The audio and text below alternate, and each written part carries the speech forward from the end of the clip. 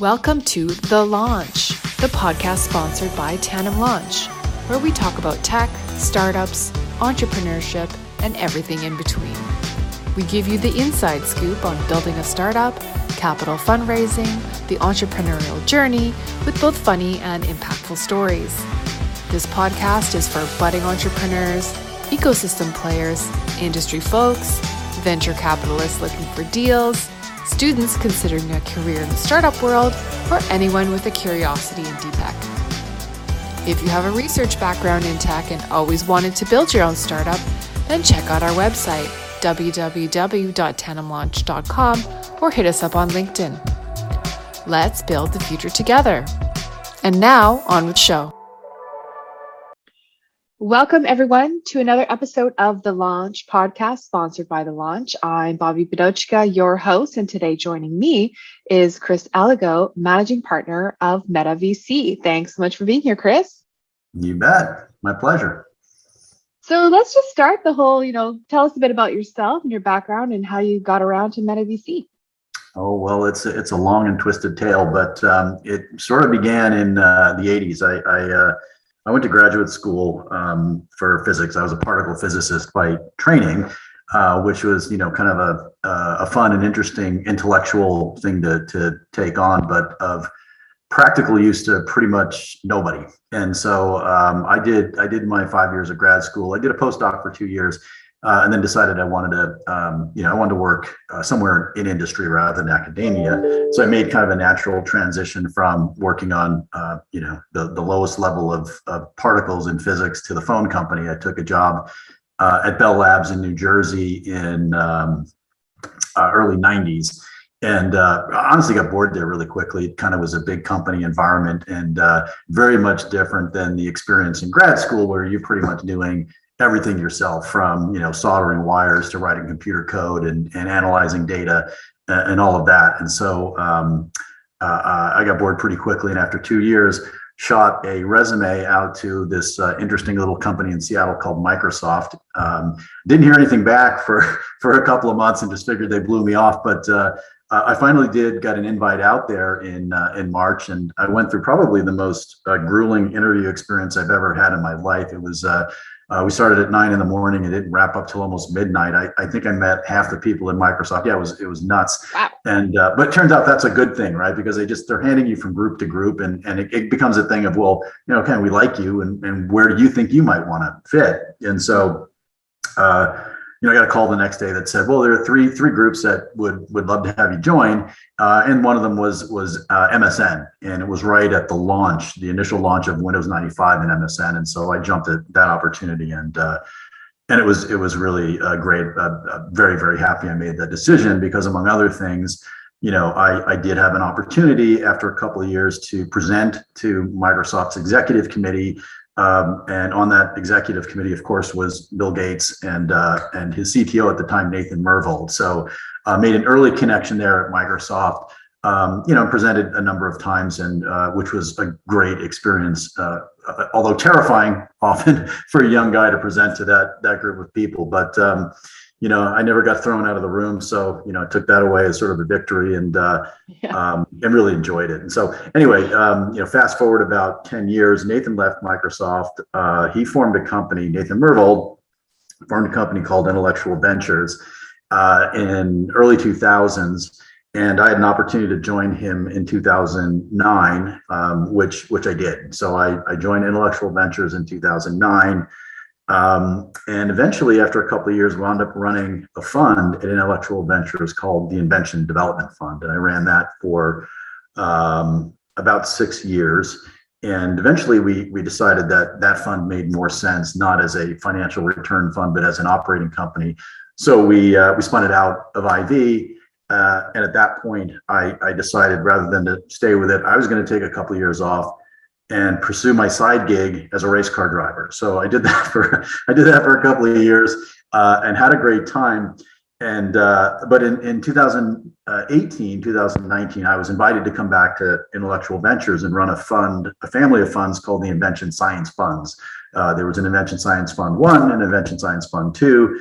And I decided to do that mainly because they offered me the challenge of raising a third ISF fund. And so that was a big part of what, I joined to do, is to raise this third fund. And so we started working through, what does ISF3 look like? What does it make sense to do? And over the course of, we spent a lot of time thinking about what other new areas could we go into, and what, where else might we invent and invest and all that kind of stuff. At some point, I kind of looked at it and said, we've got this one area that the invention science family of funds had kind of brought into the market, nobody had done before. It's called MetaMaterials. And they did, really phenomenally well. They launched, before I joined, ISF1 launched about 5 or 6 MetaMaterials companies. And then when I joined, we launched another 5 or 6 MetaMaterials companies in ISF2. And they all did well. They're all still operating. We've had one, gigantic exit. And so, the technology showed real promise. And it was clearly an asset of value, and perhaps the most valuable asset that I saw we had in ISF. And so I thought, well, what about the idea of doing a fund dedicated to just exploring and exploiting the field of metamaterials beyond, what we had done in that original wave of companies. And so that was kind of the genesis of MetaVC. Again, over the course of trying to figure out what made most sense and how to structure it and how we would move forward and operate it, I concluded that it probably made more sense to have it as an independent venture vehicle outside of IV. There were, IV is not, it's not a venture capital structure or fund. It's a different structure, and so there were some restrictions in terms of how we could operate.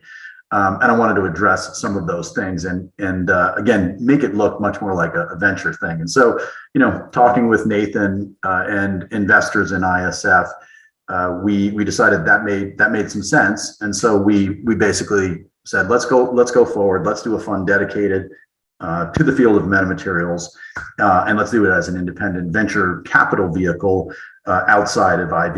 And with Nathan's blessing. Nathan's an investor in the fund. He's also our sort of chief strategy advisor. Nathan is he's a brilliant guy. He's a physicist as well. Started studying under Stephen Hawking, and I credit Nathan. Yeah, wow. Sorry.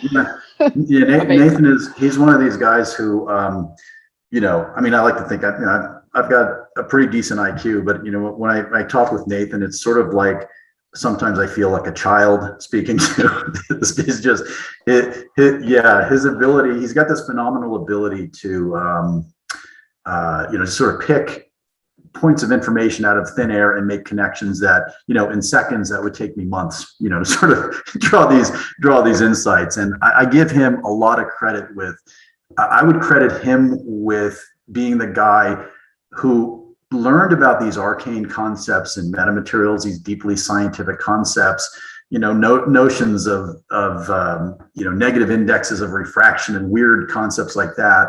And he would hear this stuff and he'd go, "Oh, I get it. We can build a flat panel satellite dish." And you're sitting there going, "What? Huh? How did you do that?" But that's kind of Nathan's gift, is this ability to draw insights and conclusions from sparse information that might take the rest of us a very long time to get to. And so again, it was important to me as we developed this idea for MetaVC, the fund, that I didn't lose my connection with that brain with Nathan, and so he's happily agreed again to be our sort of chief strategy guy, and he's also an LP in the fund.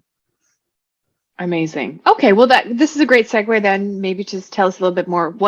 So now we know MetaVC is a thing. So what is MetaVC as its own entity now? Yeah, so we're so we did a first close. We're aiming for a $100 million fund, an $80 to $100 million fund.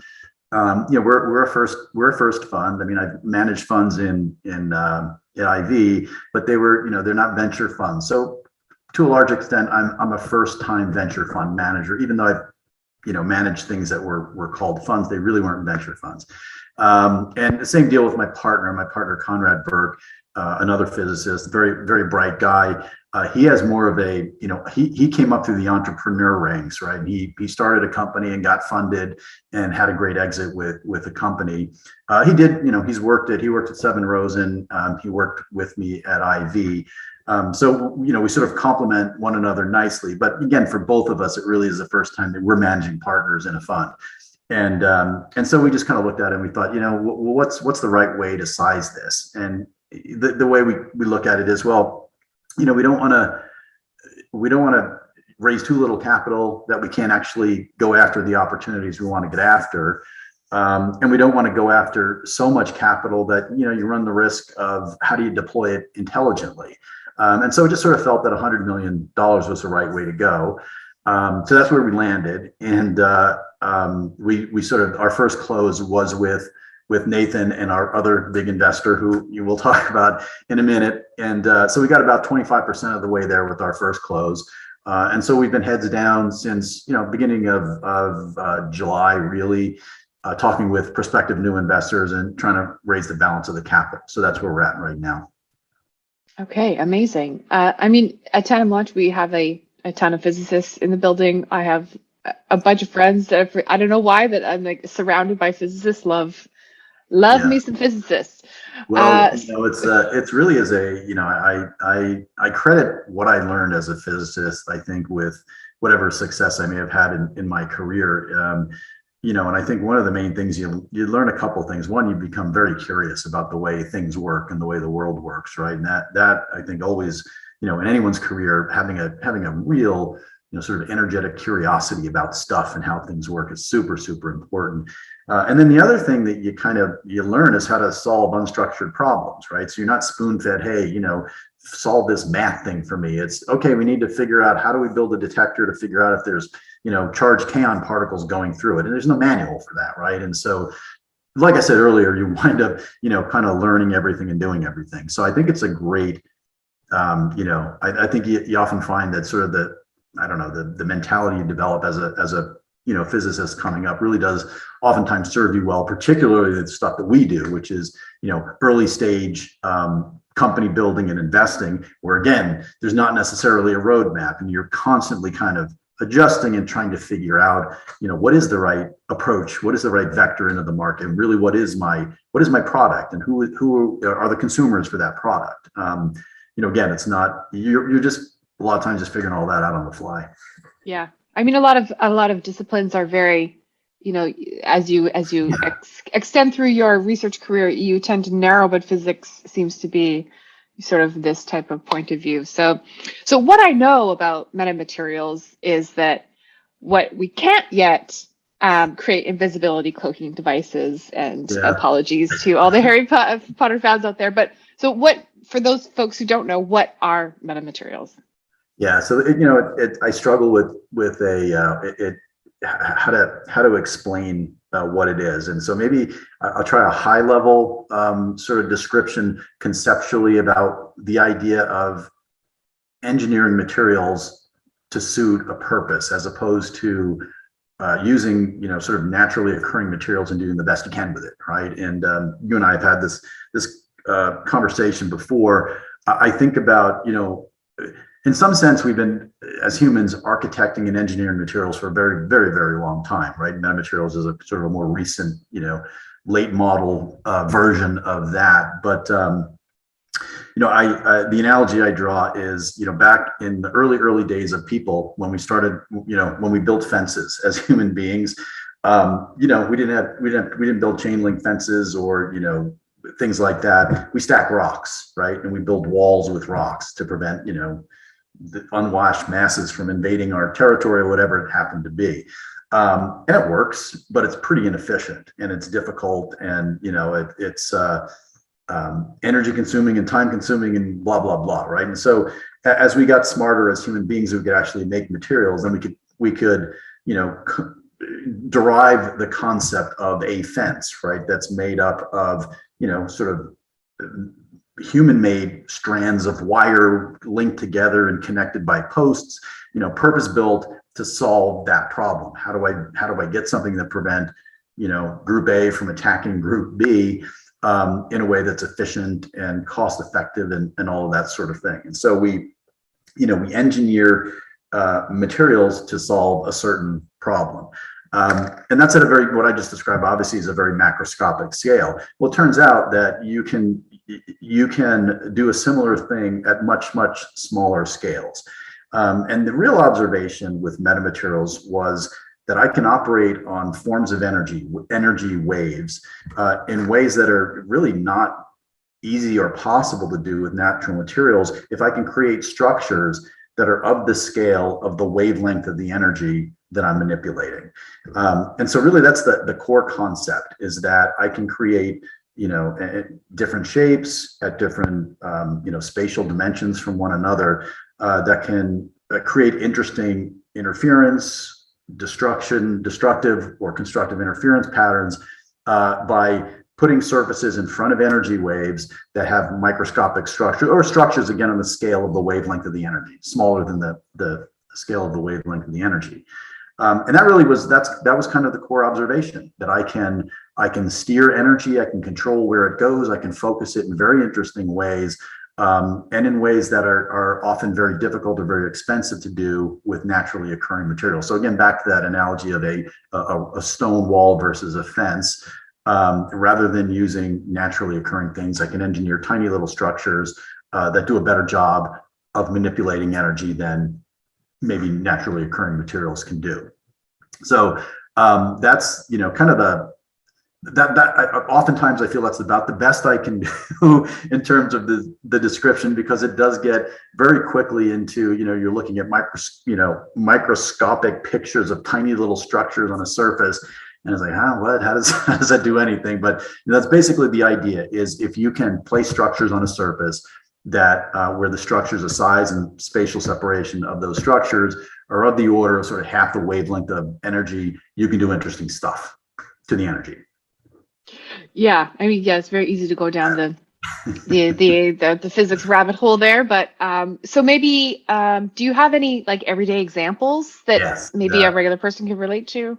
Yeah, I think that's probably the right way to think about it. Rather than try to wrap your brain around what's happening at a microscopic level. But one thing it occurred to me at one point was that in our early work, we really focused on radio frequency. We focused on radio frequency because the wavelengths are larger than other types of electromagnetic energy, and thus the structures are a little bit bigger, right? So just in terms of manufacturing materials to do what we wanted to do, it's easier to work with macroscopic, bigger structures. And so the core concept is that I have the ability to have a lot of control over how I steer energy, right? And it's back to that sort of intuitive leap that Nathan made, that if I had the ability to push energy out and have a great control over which way it goes without moving parts,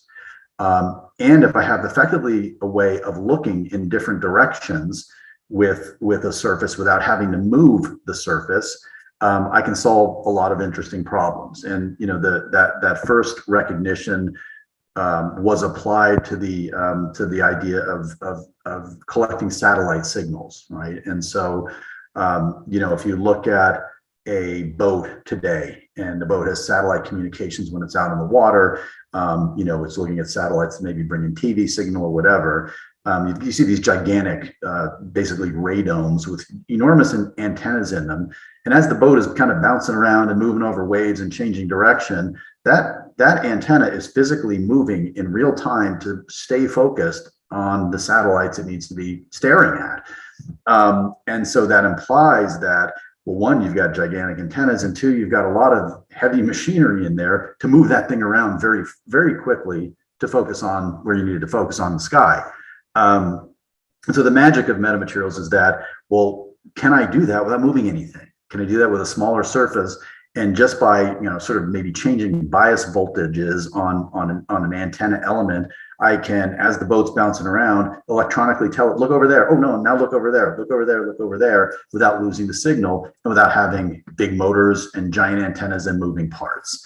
It turns out you can do that. And so there's a company that we launched out of ISF1 called Chimeta that is building exactly that thing. So that's sort of a kind of a first practical example of how you take advantage, kind of the core scientific concepts of metamaterials. And again, when we first started, it was really all about working in domains where the wavelengths were a little bit longer, just because it was easier to manufacture the metamaterial surfaces. Well, as we've gotten smarter over the last 10 years, and as we get smarter and smarter about it, we realize, well, I can work on electromagnetic energy of different frequencies. I can perhaps now work in the visible light spectrum, where the wavelengths are much, much smaller and the frequencies are much, much, much higher, which implies that the structures I need to manufacture are much, much smaller, right? So you have these manufacturing challenges. But now we're now in a place where the research we've done over the last really 20 years and the commercial work we've done over the last 10 has led us to the point where we understand how to model these things, and we understand how to build these surfaces with much smaller structures on them. And so now you get into the realm of, well, I can manipulate visible light. And what does that mean? It means I can create a lens that isn't made of glass, right? And I can create effectively a two-dimensional lens and have focus capabilities, and steering capabilities with that lens that would require multiple pieces of glass in a thing to have the same effect.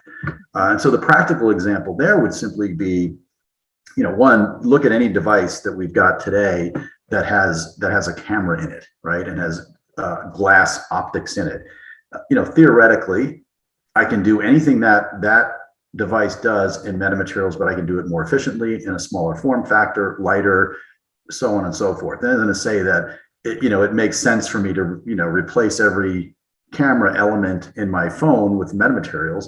But there are certain places where, in the practical world, we look today and realize, man, that's a really silly device, because it's required that I've got optical stuff in it. And the one that I quote probably most frequently, and it's a company we're working on right now, is virtual reality headsets.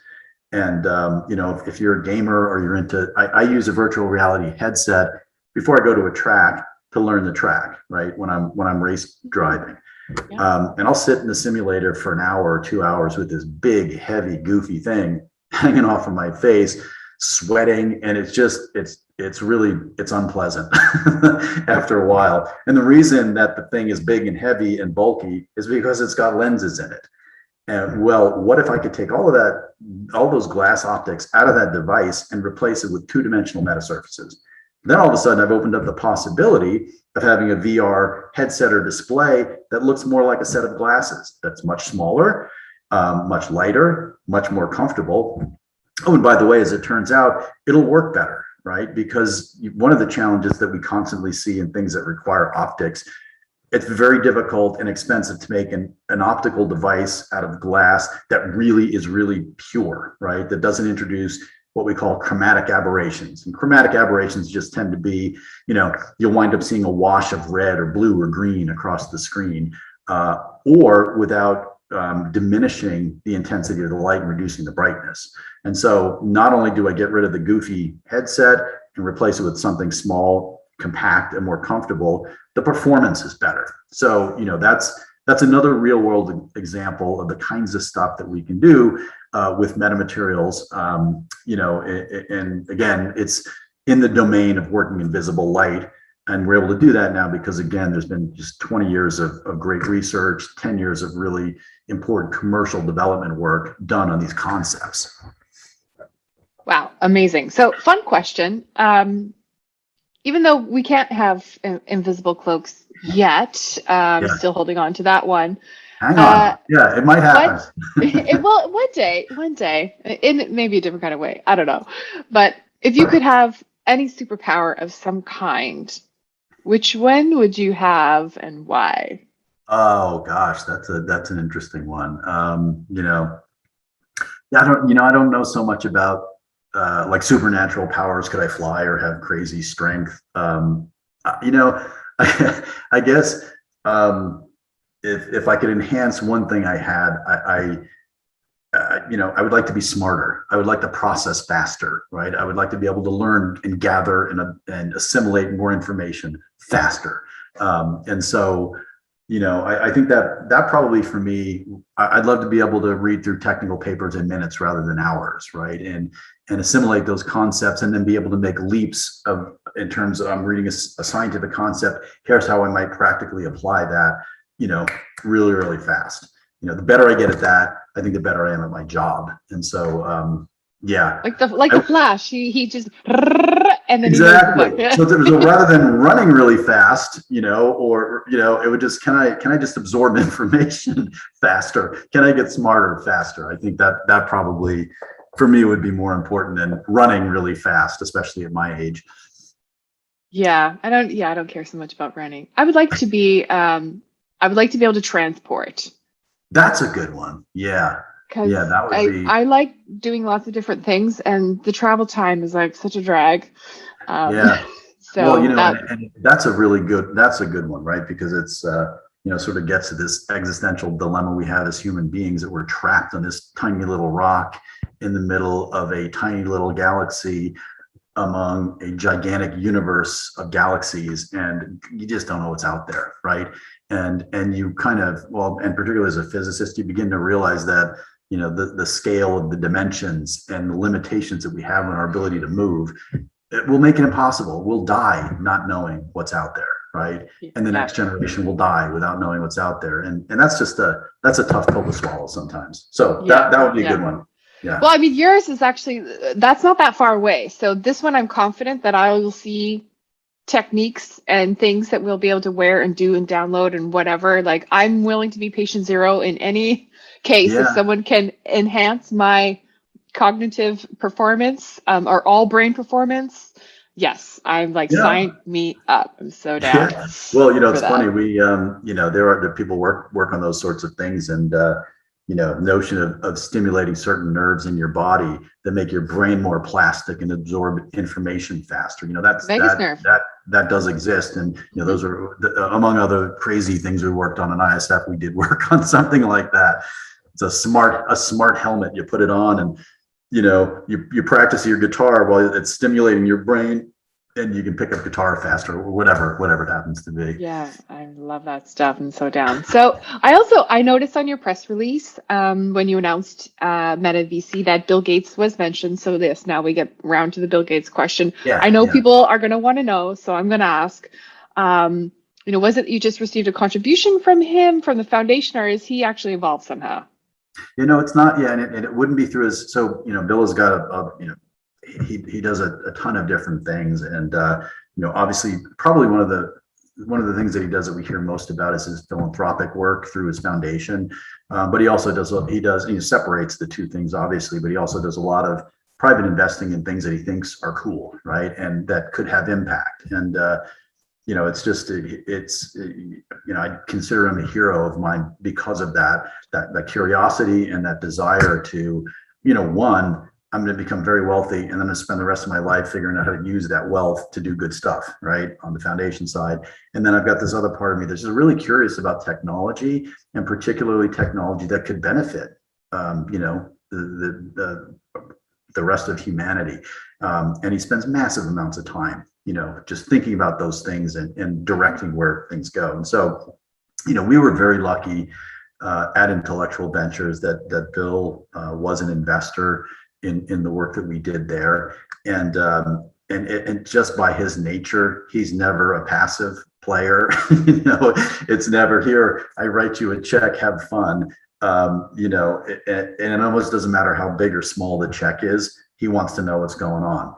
And so we did, I did, and personally had, very much the benefit of being able to interact with him and benefit from, his insights and his gigantic brain at Intellectual Ventures. And so, that was a terrific thing and opportunity, for me and for us. Yes, as you pointed out, he's an investor in MetaVC, and again, he's more than just a passive investor.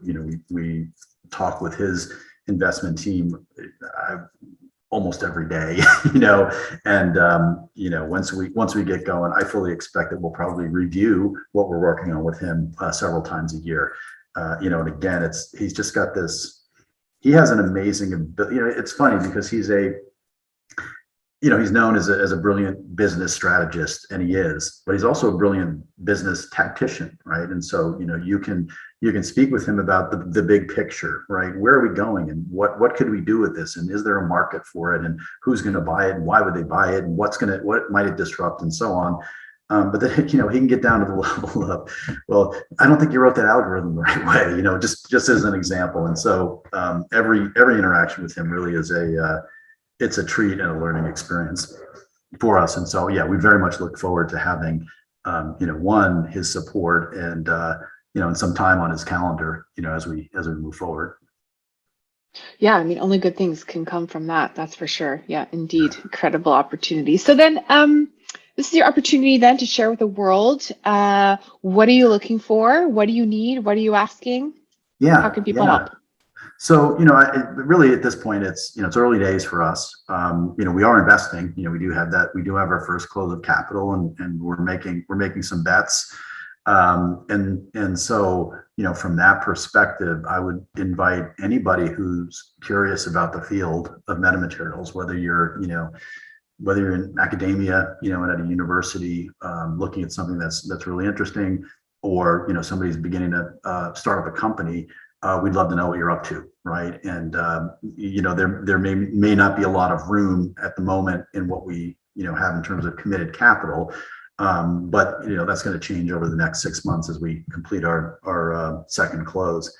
And so I would love to know, and it's part of my job to know what's going on in the field, right? And have a good sense of what work going on in the field is approaching that point of transition from R&D into commercial viability. And so, I would happily talk to, meet, spend time with anybody, whether again, entrepreneur, somebody, a principal investigator or professor, whatever, who's working in the field, who's got this passion to see what they're working on wind up in a real world sort of example product, service, or something like that. So that would be kind of prong number one. And then prong number two, of course, we're trying to raise money and to do this work and really explore where we can go with the field. And so, I think, we'll sort of select for a certain type of investor, meaning, the thing that we're working on is a little different. As venture capital goes, it's not garden variety venture capital. There's an awful lot of dollars in venture that winds up going after chasing software, whether it's internet applications or enterprise software or digital health or what it happens to be. And that's all great, but that's not really what we do. We have a different take.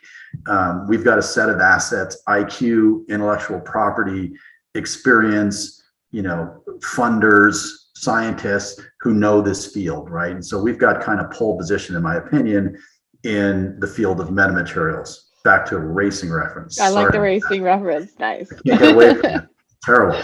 And so, I think it's, we'll, again, that ecosystem, that thing we're trying to build, it might not appeal to, large university endowments, right? Who, or gigantic foundations, who oftentimes, they're financial investors, and they're often only, focus is, what is the multiple going to be, right? What's the IRR look like?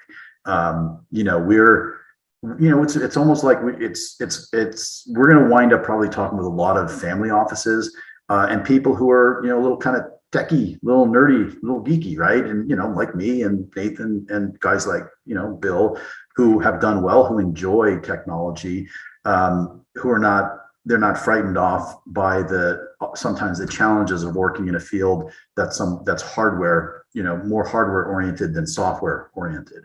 And so, I would say that obviously I want to talk to investors. We fundamentally believe, and I wouldn't be doing this if I didn't believe that, we can generate great multiples and great IRRs in VC-like timeframes. And I think our track record to date supports that. Happy to talk to anybody about, the companies we've spun out to date, our hit rate. We haven't had any dropouts, kind of amazing in the early, stage investing world. Again, the multiples look good, the IRRs look good. But again, it's a little different, right?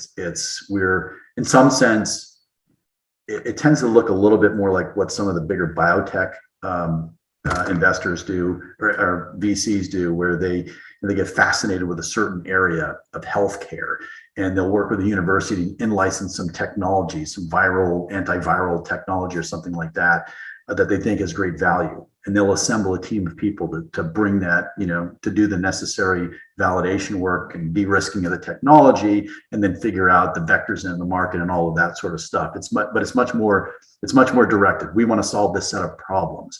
We want to go after these sorts of things, and we're going to build that, as opposed to, a more general venture capital approach, which would be to say, I've got these 4 discipline areas that I want to invest in. I'm going to make 4 or 5 bets in each of those over the course of a fund. I'm going to meet every CEO on the planet who's working in those areas, and I'm going to pick stock, right? That's really my job. We're not stock pickers, right? We have a set of assets that we believe are uniquely valuable. Again, the combination of brain power and financing and intellectual property that nobody else has. And so if you see value in that thing, we're the place to get exposure to the upside. So again, a little bit different than you might position it with, if you were a more traditional venture capitalist. I believe that approach, some investors will find very interesting and very appealing. Again, folks who have that, that real interest in tech and seeing tech develop and seeing what you can do with it, have more of an, an interest in that outcome than purely sort of financial returns. Again, I don't want to diminish, of course, let's face it, part of what I'm in this for is I believe it's a great financial return opportunity. But again, I sort of believe that, we'll select for a certain type of what we put together, we'll select a certain type of investor. And so, if that sounds interesting, again, it's early days of the explosion of a new field, always a great place to be.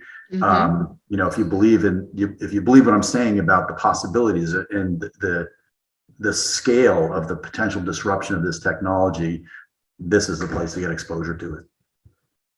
Amazing. So how can people get in touch with you? That's a good one. And so I just thought maybe I'll just pull up my business card, see if I can share my screen. Is that helpful? Yeah, go for it. Yes. And so for those who are listening via audio, it's Chris.Alliegro, Alliegro at metaventurepartners.com, or visiting the website metaventures.com. And I'm also on LinkedIn, as most of us are. And I've met some really fascinating investors and companies just via sort of cold drop-ins via LinkedIn. People, saw that maybe the article in the Wall Street Journal that talked about what we were doing. And I think sometimes it's a little weird to just sort of cold drop in on somebody in LinkedIn, but I've met some really great folks that way. So. Oh yeah, me too. I do it all day long. Email me directly or hit me up on LinkedIn. That works too. Fabulous. Okay, great. Well, thank you, Chris, for joining us and jamming about MetaMaterials. My pleasure. Hopefully I didn't confuse people more than I helped explain what it is, but it's, you never know. You did a great job. But then it could possibly open up a conversation in the future. Thank you very much to our loyal listeners. Your time is always appreciated. You can follow us on social media. Hit us up on LinkedIn, Facebook, Instagram, and Twitter. And don't forget, if you have a technical background and you want to create your own startup, hit me up on LinkedIn and I can tell you about all the incredible opportunities at Tandem Launch. So ciao for now. Thank you for listening. We hope you had fun and gained valuable insights. Why don't you subscribe to the Launch Podcast today? You can share the podcast, tell a friend, and follow us on social media. If you have a research background in tech and always wanted to build your own startup, then check out our website, www.tandemlaunch.com, and get in touch today.